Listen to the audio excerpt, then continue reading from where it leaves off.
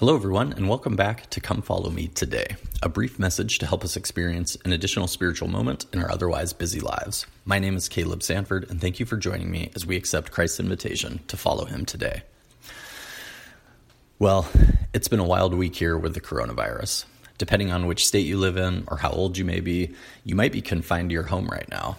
Your kids might be out of school, and for the first time in our lives, toilet paper may not be readily available. I live in California, where very extreme measures have been taken to try to reduce the spread of the disease. It's been interesting for me to watch the continuous feed of things coming over the internet as we're stuck at home. On the one hand, you have a constant stream of news stories and firsthand accounts of how bad the disease is spreading and the impact that it is causing around the world. But on the other hand, you also have a constant feed of uplifting content being shared by many. Musicians are live streaming mini concerts. Mo Willems, the author of the Piggy and Gerald books, is having daily sessions showing kids how to draw their favorite characters. Jimmy Fallon is creating his own talk show episodes from home. Hallmark released a Christmas movie marathon to lift our spirits. Admit it, you're a closet Hallmark Christmas movie fan too. But the real question for us is, how are we spending this time? If you're confined to your home, you may be getting to spend more time with your family than you ever have before, or may ever again. Or perhaps you're trying to stay connected virtually to your friends and family who may be confined to their own homes. We're supposed to be practicing social distancing, or staying at least 6 feet away from people and avoiding large groups. But the one exception to that is our family. At home, we have the opportunity to draw even closer to our families as we wait out this storm.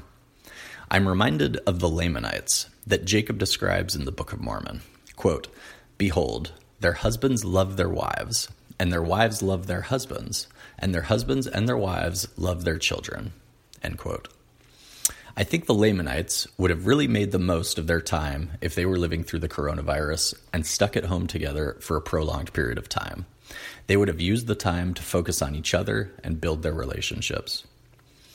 I'm going to do something a little bit different right now and let you listen to a song performed by my niece, Kayla Ludlow, that I think really speaks to this concept of togetherness and taking advantage of the time we have together with our families, regardless of the circumstances, to grow closer together and enjoy the moments we have with each other, either in person or virtually.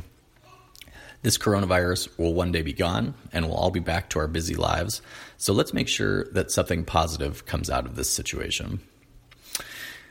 Before I turn the time over to Kayla, for those of you who listen to my podcast or any podcasts on 1.5x speed, go ahead and take a second to change it back to regular speed so you can really enjoy this musical number.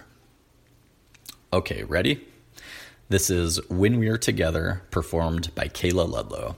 Thank you for listening today, and I'll be back with you next time.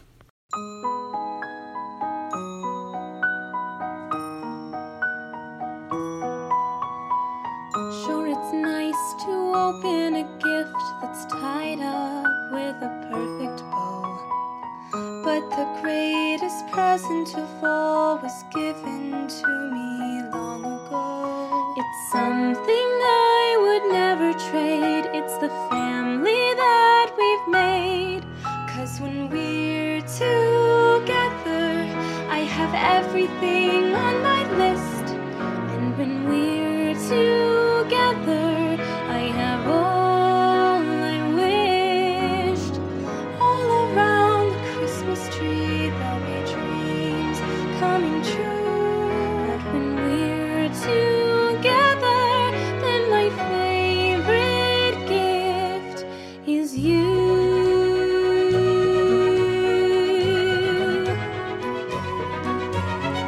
I would travel miles and miles, and I would follow any star. I'd go almost any place if it's any